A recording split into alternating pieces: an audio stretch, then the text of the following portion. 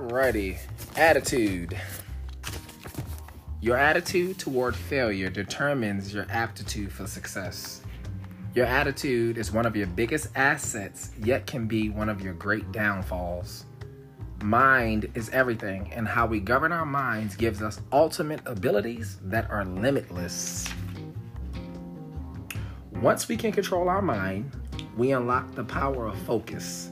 To be focused is to exert such self-control that no one and nothing can derail or distract us from our goals and our visions. Whatever we recognize, we energize. And whatever we energize, we realize. In other words, what we focus on and our feelings, we bring into fruition and obtain our desired results. Whatever we place our focus on, our thoughts and emotions, events and activities will soon follow, drawing us closer to our goal. Without control of our focus, this then becomes a negative attribute. For example, if we focus on a problem rather than the solution, we will never solve the problem and push ourselves deeper into a negative space. Our focus should always be solution-based. Focus requires faith in oneself and abilities. Without faith in yourself, you cannot be focused on productivity and progress. Being physically fit and having good health gives great contribution to overall focus.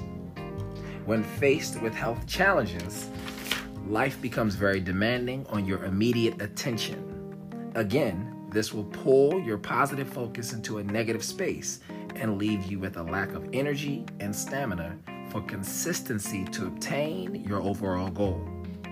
When we are tired, our laser focus is distracted. And is geared toward getting sleep and resting. One of my favorite quotes I use for my clients is health is wealth.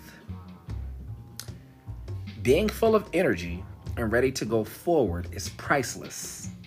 There is an old proverb that reads, "He who has health has hope, and he who has hope has everything." Aptitude, which refers to sustainability of success, means anyone can have a successful day, a successful week, even a successful month. But only the attitude of consistency can have sustainable success. Day after day, get up, show up, go after it. You got this.